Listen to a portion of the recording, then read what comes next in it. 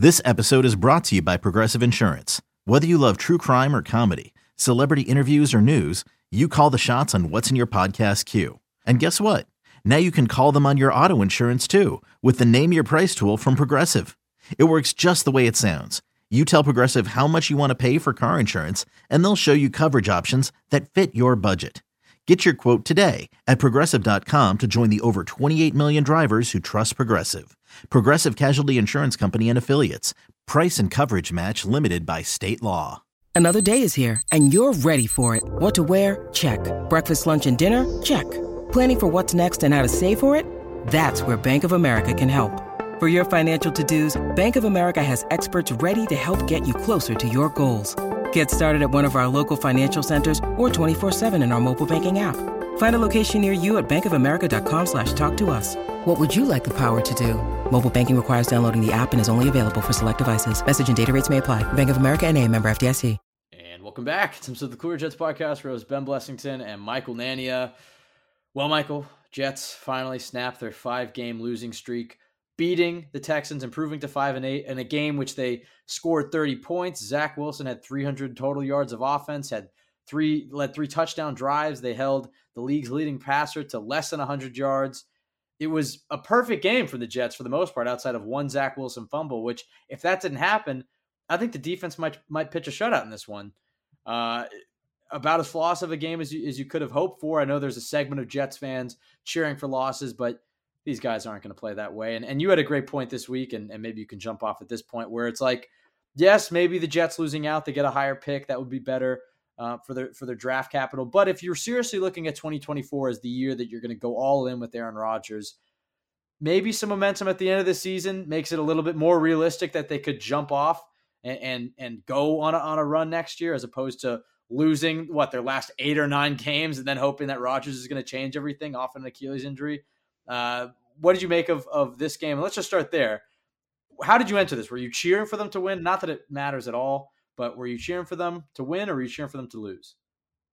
Yeah, I mean, as we were leading up to this game, I did sort of turn onto the side of cheering for a win, pretty much the same as we have been, which I didn't expect throughout the week because I wasn't too hyped for this game or anything, which I don't think anyone was. But, after the Falcons game especially, which pretty much eliminated them from the playoffs, I was not super invested in previewing this game or anything, which obviously you and I weren't super excited about doing a preview either. Apologies for the schedule. Well, there was that, but then also I've started a job this week, and so the schedule's been all different, but we are back on schedule, I promise. Apologies for no pod last week. But leading up to the game, I just sort of came to that realization where it's as quote unquote appealing tanking may be, the idea of, maybe get Marvin Harrison or a big time offensive lineman, or in my opinion, I think a quarterback would be good, whatever you want, even though that's appealing. It sort of occurred to me, if the Jets are going to win 4 or 5 games this year, do you really think they're going to win a Super Bowl next year?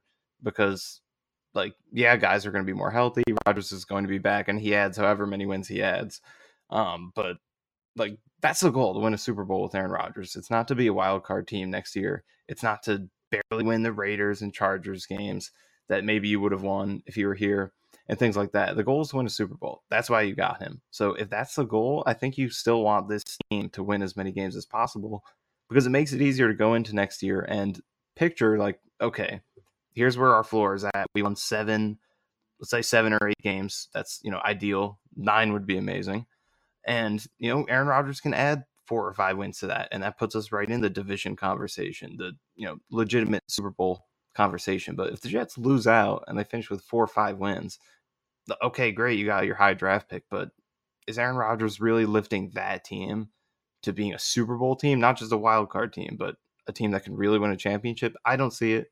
So that's why I think it would be ideal for the Jets to have as many games like this as possible to close the season, to show you that the floor is higher than what it has looked like the past 5 weeks. And I think with more games like this, it makes it a lot easier to go into the offseason and picture, insert Aaron Rodgers into this, insert Devontae Adams, whoever else you may add, whatever rookie, and that team can go win a championship, because it can be done. You can come from winning 7-8 games to being a Super Bowl team, but fewer than 7 wins, that has not been done in over 2 decades. Each of the The last Bengals, 20, I put this one out. The Super The Bowl. Bengals did go to the Super Bowl off of, Joe Burrow's rookie season. So it can be done, but Super Bowl winners, the last 20, each won at least 7 games in the previous season, and 18 of them won at least 8. The 2 teams that didn't were the Eagles in 2016 and the Bucks in 2019. Obviously, they added Brady.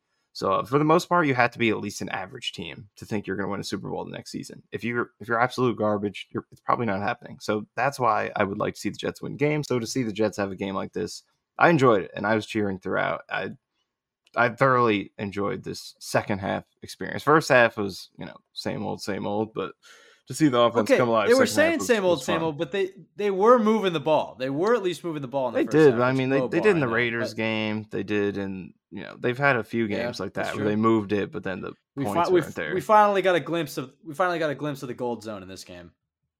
A few red zone touchdowns. We did. I mean, I don't know how much I loved targeting Dwayne Brown or they didn't target him, but featuring Dwayne Brown on the one play. But he overcame it. We threw it to Hall on the next play, so that's a lot better. But I got to be honest. When they threw the touchdown to Cobb, I didn't know who it was for a second. I was like, yeah, this guy. I thought it was some like random practice squad receiver. I was unaware got called up, like Irvin Charles or something. But then I saw him in the end zone. I was like, oh, that's Cobb. I didn't even know he was alive. Did you know it was Cobb when he called the pass? Yeah, no, I did. But Okay. we're just I think that let's start here because we talked briefly before this podcast, and the one thing I said to you is like, is it just bias because they won the game and like they just played better, or does it feel like the Jets actually did, especially in that second half, call a more aggressive game? And it kind of felt like they called a similar style of offense that they did against the Chiefs. Now, is that just because those are the 2 games that the offense has actually looked like an NFL offense? It's like, oh, we'll just do more of that stuff you did against the Chiefs. Or is there some legitimacy to that? Because it did feel like they did run a lot more play action. They started throwing the ball on first down a lot more. They were taking shots downfield. And Zach Wilson himself played with that kind of F it mentality where he wasn't so worried about making the mistakes. So what do you make of that? Is that just a bias because they just played better, or is that really the case? Yeah, I do think there is a degree of, they were more successful, so now we're going to act like the process was better, because I think sometimes, as you said, like when it works out in the end, then you're like, oh, that's how you should do it. Just keep doing that. And it's the same thing when things don't work. Run the like, touchdown play. Now you're not trying anymore. You're not aggressive. You don't try hard enough. You're too conservative, whatever. So sometimes it's results based like that. And I think there is a degree of that in this game because, like, as bad as the Jets are, they want to win. At least I think they do. So I'm pretty sure they've been trying up to this point, and it just hasn't been executed well. But I do think there is, a degree in this game of, okay, they did start opening up a little bit more. But I think the place where it was most evident is less so the play calling, but how Zach himself was playing. I think that's the biggest difference I noted because, like, there have been some shots called. They have done, at times more play action passing and first down passing, and just hasn't worked. That's just incomplete. Yeah, exactly. So, but in this game, I think it was Zach's mentality himself. Like, there's that one play where he, was close. They're driving, it's close to the goal line, but he threw across his body, middle of the field to Garrett Wilson. That's a throw that I don't think he tries in the majority of games in his career. And, maybe going forward, it's not the most ideal, but in this game with his back to the wall, nothing to lose, he had the confidence to try it, and he made a great throw, and it put them in position to score a touchdown. Like, plays like that, I feel like you could clearly see, like, okay, we got 4 quarters of like that Steelers fourth quarter, Panthers fourth quarter, Chiefs game, the majority of that. We got 4 quarters of that. And, it's unfortunate that it took the Jets this long to allow him to get to that point, that he has to, get benched however many times to get to this point. It has to be 4-8 to get here. So that's it's an indictment on him and the coaching staff that, they haven't been able to get to that point earlier and unlock that. But I did see that mentality in him specifically. You know what I think helped too? I do think getting benched helped, not because of like he learned all that much in the last 2 weeks or anything, but I think it did take some of the pressure because one, they lost those games, and I think the Jets season doesn't seem like they're going to go to the playoffs. We'll talk about that in a second. But also the rest of the world got to see like somebody else run this Jets offense and how it's okay. It's not all Zach Wilson. Look, I think anybody who's really actually sat down and watched the film came away at that conclusion. Like, look, I've defended Zach Wilson. I've also been honest. It's like, I don't think this guy is amazing. I've been pretty open that I do think that he's going to go somewhere, and then in year 5, year 6, year 7, be starting again. I think he's going to be on that Geno Smith art, but anybody who's watched his team knew that he wasn't the only problem. But like the broader narrative is like the Jets have this bust quarterback and they didn't trade for Josh Dobbs and he's holding the team back. And I'll couple that with, I do understand why the Jets made the QB change. Like, as much as I've defended Zach Wilson, I also understood why they did it, after that Bills game. Like, another anemic offensive performance where they're not scoring any touchdowns, and there's the rumblings about Rodgers coming back, and you just kind of looked at that 3-game stretch of Miami, Atlanta, and Houston. It's like, okay, well, if you can just win like 2 or 3 of these games, maybe you can put yourself in a position where Rodgers can come back and you can run the table and make the playoffs. And this offense is doing nothing. So let's put somebody else in and see if we can create some sort of spark and win the race to 20 points game, as Saul put it. Maybe you can have a repeat of what Mike White did last year. Like, I get why they did it, but it's clear that Zach Wilson is their best option at quarterback. I mean, just think about how many plays today he made on the feet, and all that off-platform creative playmaking that we saw from him today, that you're just not going to get from a Tim Boyle or Trevor Siemian, or frankly, you're not going to get from an Aaron Rodgers off one Achilles for the talk about him coming back and playing this year, which I think has hopefully died out, but still floating out there in the ether.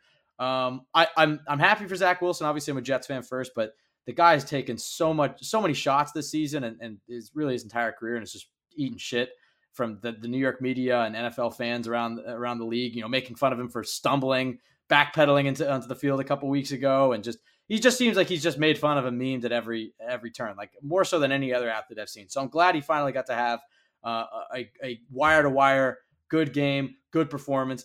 Outside of the one fumble, but like, you can't really kill him for that. It was a great play. He got like 20 yards and it's in the rain and he fumbled. Okay, whatever. It didn't cost the Jets. So I feel happy for him there. But I think that the big thing is like the pressure was alleviated because the Jets aren't in a playoff position and the rest of the world got to see somebody else run the offense. And I think that allowed him to play a little bit more free. The other thing I think he did was he keyed in on Garrett Wilson. Like, the target distribution that you saw in this game was really similar to what you'd kind of been talking about leading into the season, where it's like, it's going to be the Garrett and Brees show, and then the tight ends are going to have to carry it. And let's just be honest, that's not a winning recipe to not have a competent receiver 2 or a receiver 3. But that was what the Jets recipe was going to be, especially after Corey Davis retired. And as the season unfolded, you got to see how ineffective Lazard was. It frustrated me so many times, the amount of third downs where it's like, why is his first read not Garrett Wilson every play? And like, I don't know if that's on coaching or if that's on Zach. And maybe that's too, I don't want to too rudimentary to be like, well, just focus in on Garrett Wilson every third down. But like, why are we keying in on Xavier Gibson and Alan Lazard on third down? Where it's like, I don't care if it's double coverage, but like, Garrett Wilson should be your first read. I don't know how you feel about it, but it did feel like he really focused on getting the ball to 17. What did you kind of make of the target distribution in this one? Well, yeah, I think you definitely saw a degree of that. Like, there's the back shoulder, and there were multiple other third down plays where you could kind of see pre-snap that he had a good matchup. And then finally, Zach Wilson is lining up with that, and he's looking to that matchup as well. Because, like you said, we don't want to sit here and be, the type of armchair offensive coordinator says, like, just throw it up to Garrett Wilson every play. Like, football doesn't work that way. And if it did, then, someone would have had 2,000 yards in a season by now. They would have 3,000, 4,000, because why don't you just throw to Randy Moss every play or Michael Irvin or whoever it is? Like, football hasn't worked that way, and there's reasons it doesn't, or else teams would do it. But at the same time, when you are a team whose number 2 receiver is Alan Lazard, who's probably the worst, or definitely at this point, the worst number 2 receiver in the league. Even if he was the third receiver, he'd probably be the worst. He didn't even get targeted in this game. That's how bad he is at getting open. When that is your, when that's the talent you have at your disposal, and you have Brees Hall and you have good tight ends, then, it makes sense. Like, let's kind of put those other receivers on the back burner. Let's emphasize Garrett Wilson as much as we realistically can. And then let's get the ball to Brees Hall and get our tight ends involved. And so I really like the target distribution when you look at it here. Garrett Wilson leads with 14, which is obviously very high on 36 passes. Then 9 targets for Hall is great. Like, I think I want to see a lot more of that, because it feels like every time he's emphasized as a receiver, he delivers. He's always been very efficient with the receptions that he gets, and then the tight ends. Like Jeremy Rucker doesn't get targeted a lot, but his hands when he has gotten good opportunities this year have been really good, and he's run good routes. Yeah. And then Conklin this season has been like, he's been awesome. Like maybe he doesn't have the receiving yards because the quarterbacks have not been good. Nothing's been good, but like just purely his hands when he's been targeted, he's made so many great receptions this year. Been very reliable catching the ball, and he came through again in this game. They hit, I think twice Zach targeted him, on a seam, like just one-on-one, give him a shot to make a play. And then Rucker, on that scramble drill play where Zach put it, nice inside placement away from the defender, and then Rucker makes a circus catch. So I like the usage of the tight ends. I think that's great for Zach because he can play his, when he's playing like this, he can play his sort of street ball style play, be creative, and trust that a tight end is going to make those catches because they have that type of catch radius. And then with Breece Hall, like we said, he makes plays when he gets the ball, whether it's designed or even if it's just a check down, he makes things happen. And then Garrett all season has shown that he can catch passes that you're not supposed to catch when you just give him a chance to go up and make those plays. So I like this plan for the final 4 games. They should have been doing it for a while. Just admit, like, Lazard is not it. Our receiver depth chart is not there.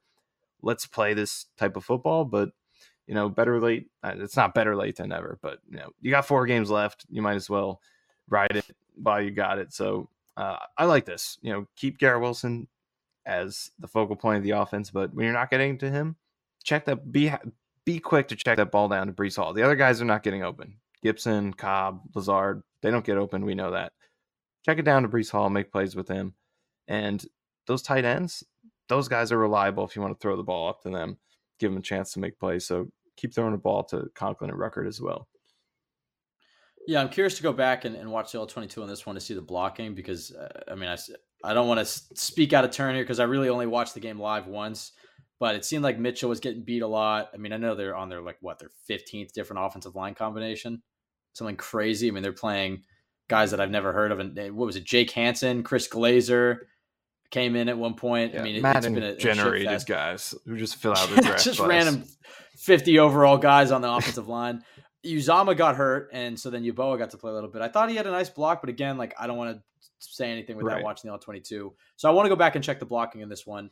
They did have at least a couple nice runs in this one, finally, but even then, you look at the numbers. Let me pull it up here. It was Breece Hall had 10 carries for 40, and he got the 15 at the end.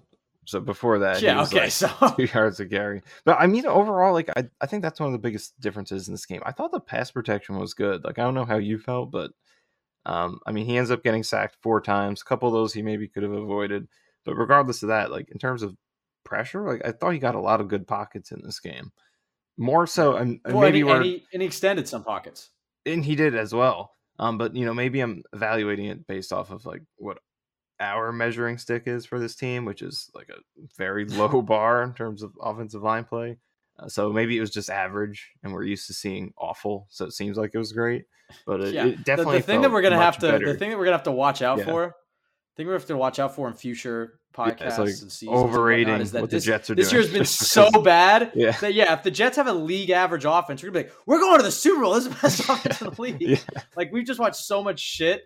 I'm already doing that. They scored their first touchdown. I'm like, well, what's that Brown score right now? What's that Cold score? We can make a run here. Get in the playoffs. Well, let's talk about that because until the Jets hit 9 losses, I'll at least cheer for them to win. Right? Not that I have any impact in the game, but just as a fan, I'll mentally be all right, maybe if they could win out and run the table and they get some help in the AFC, they could sneak into the playoffs.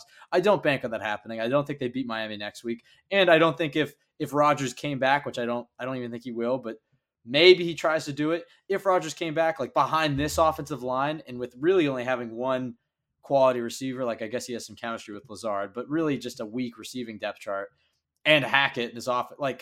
Are they really going to go on a run? Even if they made the playoffs, do you really see them going in? Probably not. But until they hit 9 losses, I'll cheer for it. Crazier things have happened. Look, Michael, my fantasy team just won 5 in a row and snuck into the playoffs. So maybe the Jets can do the same.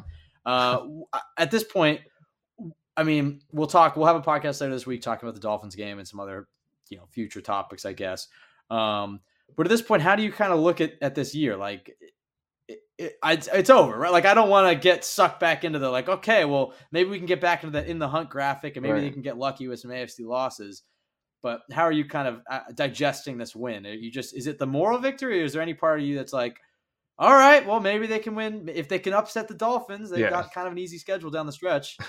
Yeah, I mean it's pretty bleak. Let's be honest. Like the New York Times has a cool simulator where you could look at your odds based on how different things play out. And right now they have it to where even if the Jets win out their last 4 games, they go 9-8.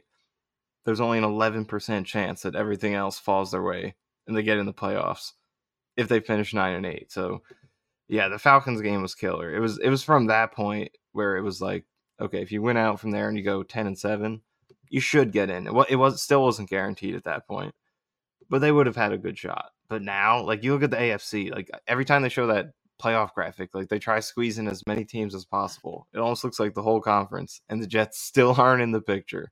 That's how you know it's not the year to be, trying to get in as a fringe team. You're going to need 10 wins, most likely, barring quite a few collapses. If they're in the NFC, like if the Giants win tomorrow, I mean, they're very much in it over there in that awful conference. But unfortunately, the Jets are not. So it's very bleak, but they are mathematically alive, which I guess creates an interesting conversation. Like, if Rodgers feels like he's ready to play and they're technically alive, like, does he push it? Hopefully not. He said he'd do it if they're alive.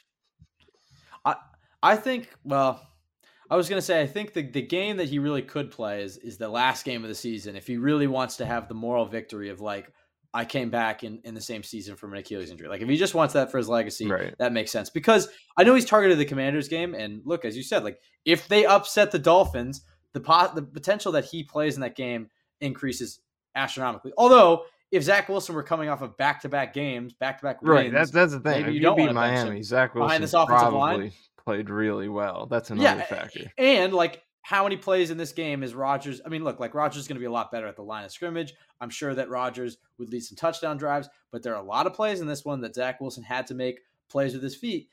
Behind this patchwork Madden-generated offensive line, do you want to stick your Hall of Fame 40-year-old quarterback on one Achilles back there? Like, I don't think so. I still think it's a pipe dream. I do think that if they had won, like if they beat the Raiders and then if they beat the Falcons, like I do think he would have tried to do it because you could make a realistic argument for it. At this point, I don't think so. But if he wants the moral victory, it would be that Pats game. Because if you bring him back for that Commanders game, he's got to go play Myles Garrett in this, in a great Cleveland defense on 5 days on Thursday Night Football on the road. Like, are you really going to do that to your 40-year-old quarterback? So I don't really see it. But it is, as long as they're still alive, we'll I guess we'll keep cheering for it. I guess we could talk about the defense too, which just never gets talked about in the podcast because it's like defense and they don't score or whatever. But like just another, maybe their best game of the season. I mean, you could argue some other ones. I mean, maybe the Eagles and whatnot. But just in terms of like, you're facing this, I know he's a rookie quarterback, but you're facing a guy who leads the league in passing yards. You held him to under 100 yards. You probably would have had a shutout without that one fumble. And I think the Texans had 1 third down conversion the entire game. Let me double check that. Yeah, 1 third down conversion. They were 1 for 12, 0 for 3 on 4th down. Just another dominant defensive performance. So I don't know where you want to go with that, but I mean, I don't know what else there is to say about this Jets defense other than it's been wasted by an awful offense. But this defense is proven week in and week out how good they are. Which is a testament to how great they are. Because like I was saying this at halftime where it was like, it's crazy how we can't appreciate this defense more. Like, because at halftime, Houston had negative passing yards, which is insane when you consider how good he's been, how good this offense has been. And it's like you can't even appreciate it because it's like this doesn't even matter because our offense can't do anything.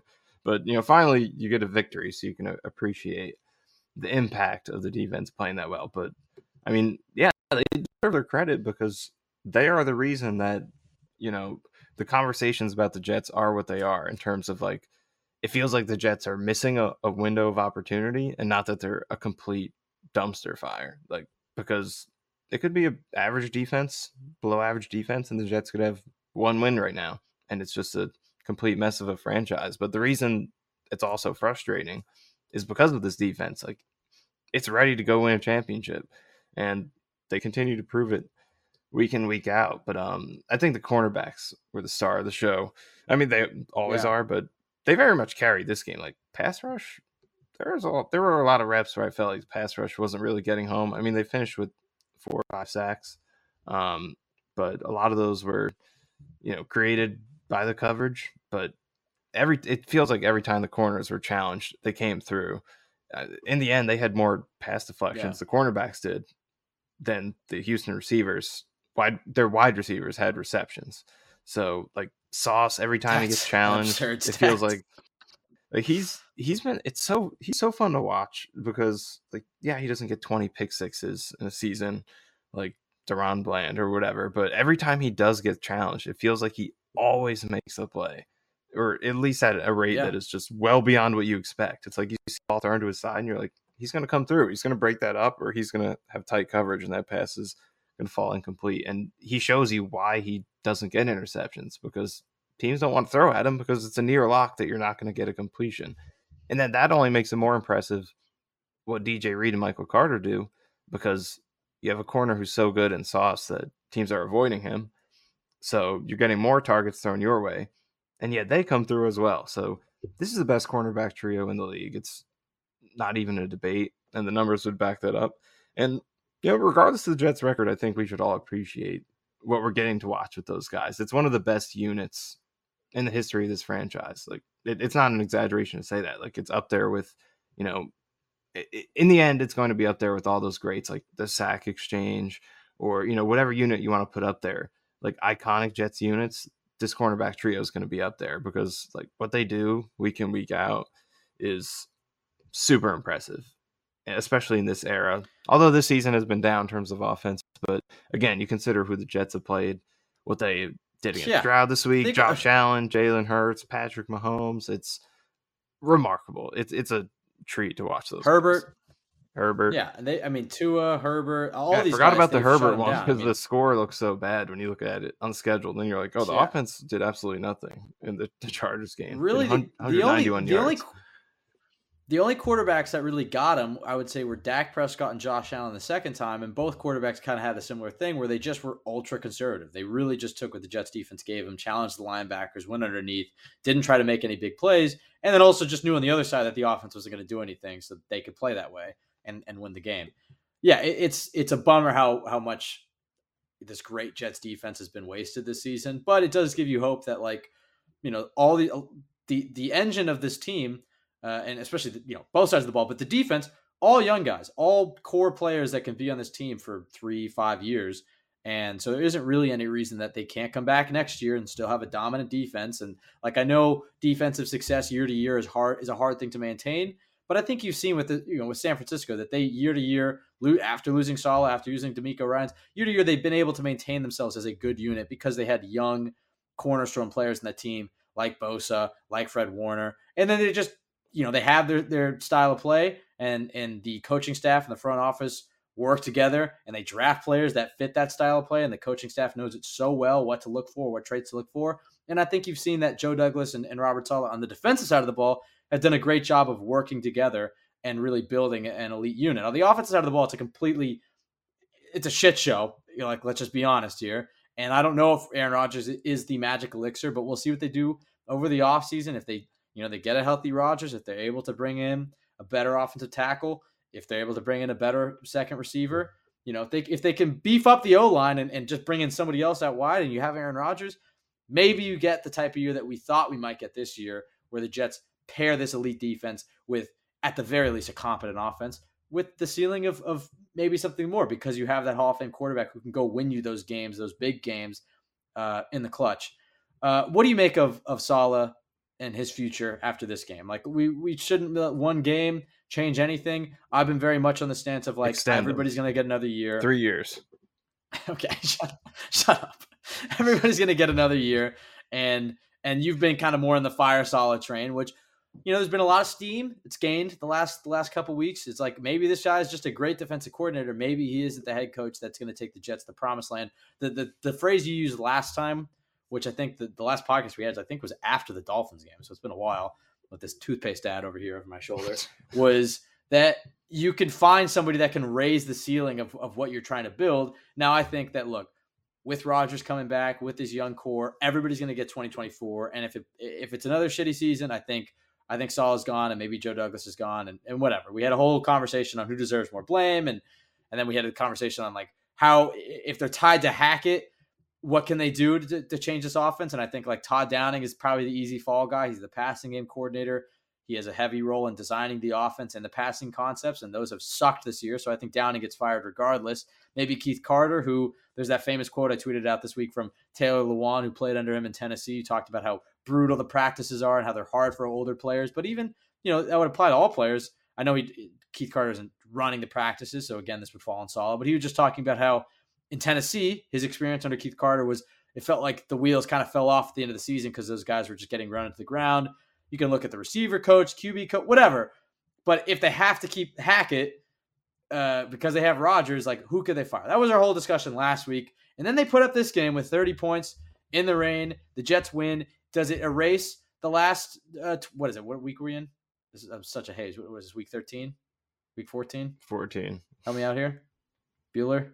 14? Week Okay. 14. Doesn't erase the previous 13 weeks, but and you can't put lipstick on a pig and act like this Jets offense this Jets team is moving in the right direction. Even to our earlier point talking about like if you believe they can make that jump in 2024, you kind of want them to have some momentum and show some progress this year. But at the end of the day, Michael, you finally had about as perfect of a Jets game as you could ask for from offense, defense, and special teams. Does it change anything in the way that you view how they should handle Saleh at the end of the season? We can talk about Hackett afterwards, but specifically with Saleh, you've been very much on the pro fire Saleh bandwagon. Does this change anything? Yeah, I mean, I can't say one game changes too much. We'll see how the final 4 games go and how they can wrap it up, in totality over these final 5 games. Because they could lose the next 4 and we never even care about this game again. But it's a step in the right direction.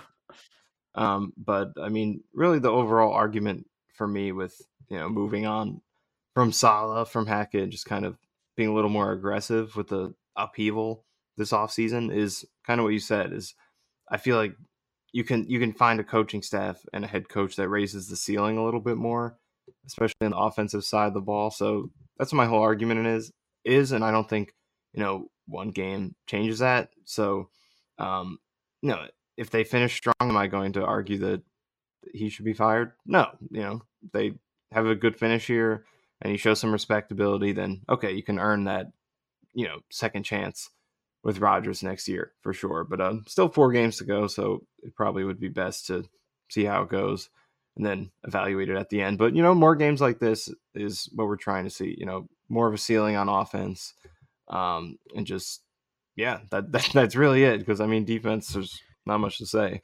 But offense, I'm just trying to see that upside. And even in this game, like we're saying this game, it was 2 quarters. Like, they got shut out in the first half again. That's true. So that's true. I did say that earlier. I was like, Zach Wilson had a wire kind of misleading game, at the end. Like that's not really the case. In the end, they have a 30 on the scoreboard, but their last 3 field goals, they had negative yards on all those drives because they were just set up off of turnover on down. So they really only scored 21 points, which is again like this is what we said earlier. Remember, like we can't overrate what happens because our standards are so low. Yeah, this is what happened. They scored 21 points at home against a Texans team that is not high ranked on defense. I mean, they came to this game.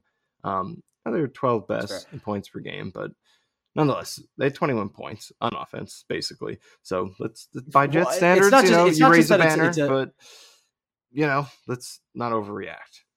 Well, the other angle from this game, and I tweeted this out, and if we had done a pregame podcast, I really would have hammered this home in terms of Saleh's future. I feel like this was a big game for Saleh because he's coaching against his former protege in D'Amico Ryans. It's a defense that he knows intimately. It's a defense that, obviously the Texans and Jets have different personnels, but it's the same style of defense. It's the same defense that this Jets offense has been practicing against for an entire year. So it's like, if they could move the ball against this, it's like you said, it's not like the Texans have been statistically that great or anything. They've been solid, I guess, but they run the type of defense that Saleh knows, the type of defense this offense knows. If they couldn't move the ball at all, you just kind of felt like, all right, that's another feather in the cap of I don't. That's a terrible one. It's another point in favor of firing Saleh. But luckily, the offense, did rise to the occasion. But like you said, I guess it was only in the second half. We don't want to look at things with green colored goggles, and I guess that's why you're here. You balance me out. I'm the fanboy, the optimistic one, and you're the dark hole of cynicism and reality. But we'll take it.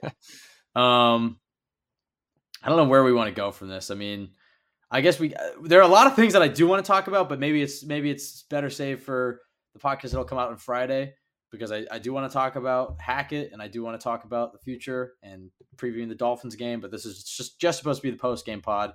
I don't know if you have anything else before we get out of here. I know this is a quicker one than we normally do. We're shortchanging the people here, Michael. Do you have anything else you want to talk about, or do you want to get out of here? And we will have another podcast this week. I mean, one random topic that I've kind of been thinking about is, it's easy to sit here and look at the Jets at 5-8 right now and think like, okay, what if you won the Raiders game? What if you won the Patriots game? And so on. What would your record be right now? You could have been right in that playoff mix, Falcons, right? But Falcons is another one, and it's easy to do that. But I think ultimately, you look at the big picture. They won some games they should not have won. They should not have beat the Giants. They should not have beat the Eagles. Probably should not have beaten the Bills in week 1 either. So this was their only clean. Denver, I guess, was pretty clean, but that and this one are pretty much the only 2 wins where it's like, okay, you won that game, without much of a debate. So ultimately, they're 5-8, and I think they played like a 5-8 team overall this year, maybe even a win less than that. So I'm basically just saying I don't think it's worth saying like, they left some wins on the table, because they also got some wins they shouldn't have. So Rodgers went down. Right. They've had a lot of injuries. This is a 4 or 5 win team right now, and that's what they are, despite some blown games here and there. Yeah, no, it's especially Atlanta last week. Like, that's the game where it's like, it already felt like the Jets were out of it last week against that, going up against Atlanta. But there is part of me that's like, okay, I get why you made the switch on the Black Friday game on a short week to try to get a spark with Tim Boyle, our guy Tim Boyle, who's no longer on the team. But the week after, it's like, I'm not going to kill him for not going back to Zach, but I did feel like they should have gone to Simeon. We both said that in the last podcast, where it's like, the only reason you went to Boyle was to try to get the spark. The spark wasn't there. Go to Simeon, see if the spark's there. Because they see these guys in practice. We've seen it in preseason and during the regular season. Like, Zach Wilson does have ceiling-raising traits for the offense. Like, yes, he has floor-lowering traits, but behind this terrible offensive line, like, he's probably your best chance. So, but to me, like, last week against Atlanta, like, that would have been like, have Simeon as the 1, Zach Wilson as a 2. You give Simeon the first half. If nothing's happening, maybe you switch it over to Zach. Again, it's like armchair coaching and things you can look back in retrospect. It does kind of give me some solace that you bring up, like, the amount of games the Jets have won this year that they definitely shouldn't have won. So it's not like this is a team that, if they are 1 game or 2 games out of the playoffs, you look back and it's like, oh, if they could have just won this, this, and this. It's like, yeah, okay, but they shouldn't have even been in that position. They have one of the worst offensive lines in the league that they can't stay healthy. They have one of the worst receiving units in the league, outside of one of the better receivers in football. But the rest of the depth chart is maybe the worst in football. This isn't a team that's constructed on the offense side of the ball to make a playoff run. So there's no point in really getting all sad about the missed opportunities this year. I think the best thing you can hope for is that, like, more performances like this. Like, I will cheer for the Jets to play well as long as they're still mathematically alive. And because I do think that this whole unit era of Jets football is going to continue into 2024, I do buy into the fact that if they can win some games here at the end of the season, it's just a big difference for their mentality heading into 2024, rather than them just completely, the wheels completely falling off and them, limping to the finish line and finishing with 4 wins or 5 wins, like you said. But I think let's get out of here. Let's do a podcast for Friday, and we'll talk about some things. There were some rumblings about, we don't want to talk too much about the draft, but there were some rumblings about drafting a quarterback versus drafting somebody to help Aaron Rodgers. There's more stuff about Hackett I'd like to talk about. We'll have a chance to watch the All-22 and really dive into some of the things that stood out to us. But glad we got a podcast out, Michael, this week, on schedule for the first time in a minute. So thank you for everybody for listening. We're sorry about the lack of a schedule this past week or so, but we're getting back on it. You can follow us at DYJ Pod on Twitter, Michael_Nania, myself, Ben W. Blessington. Go to jetsxfactor.com, best place to go for Jets content. Make sure to check out the other JetX pods. Subscribe to ours. Subscribe to the JetX YouTube. You can see I'm doing this off the top of my head. It's been a long day. Please rate, review, subscribe on iTunes. I think that's it. Michael, any last thoughts? All I gotta say is Super Bowl's back on, baby. Okay. Super Bowl's back on. The Jets. Is that the Jets' first win in green on white? at home since the Raiders in 2019? Yeah, I think so. Yeah. Wow. Only a few more games Or at these did unis they get until one they this change year? eras. No, right? The Eagles. What am I No. saying? Oh, the Sorry. Eagles. They My did. bad. Yes. Yeah. Jeez. Two in a My row God. in this uniform. Or no, 2 they in a row. lost That's last true. week. All right. But 2 this year. That's progress. You can tell we're tired. Yeah. It's gonna look good. I know I've in made this point before. The but throwbacks next year. I like the shade of green in those Yeah. throwbacks. It's nice, simple. And this one looks all right too. But did you get Raiders 2019 vibes from this game? It's kind of like the same exact thing. Green on white. It was very late much in the season. Mediocre. Middle bad line weather. AFC opponent. Surprise. Yeah, rain was in the part of that one. stands. Random offensive explosion out of nowhere. It's like a same exact thing. And they won the game following that Raiders game as well. So hopefully they do that here. Did they? They Washington game. I thought they lost to the right? Bengals. Or was that the third game? Washington was before that. And they went Giants, Washington, and then they beat the Raiders, and then they lost the Bengals, and I smashed a glass mirror in my kitchen with an apple. Right. I got that. I've told that story, but the Le'Veon Bell holding penalty, right. and that was my breaking point. Since then, I've been a lot more of a peaceful Jets fan. I don't really let the games affect me as much, but up until that point, I was very emotionally invested.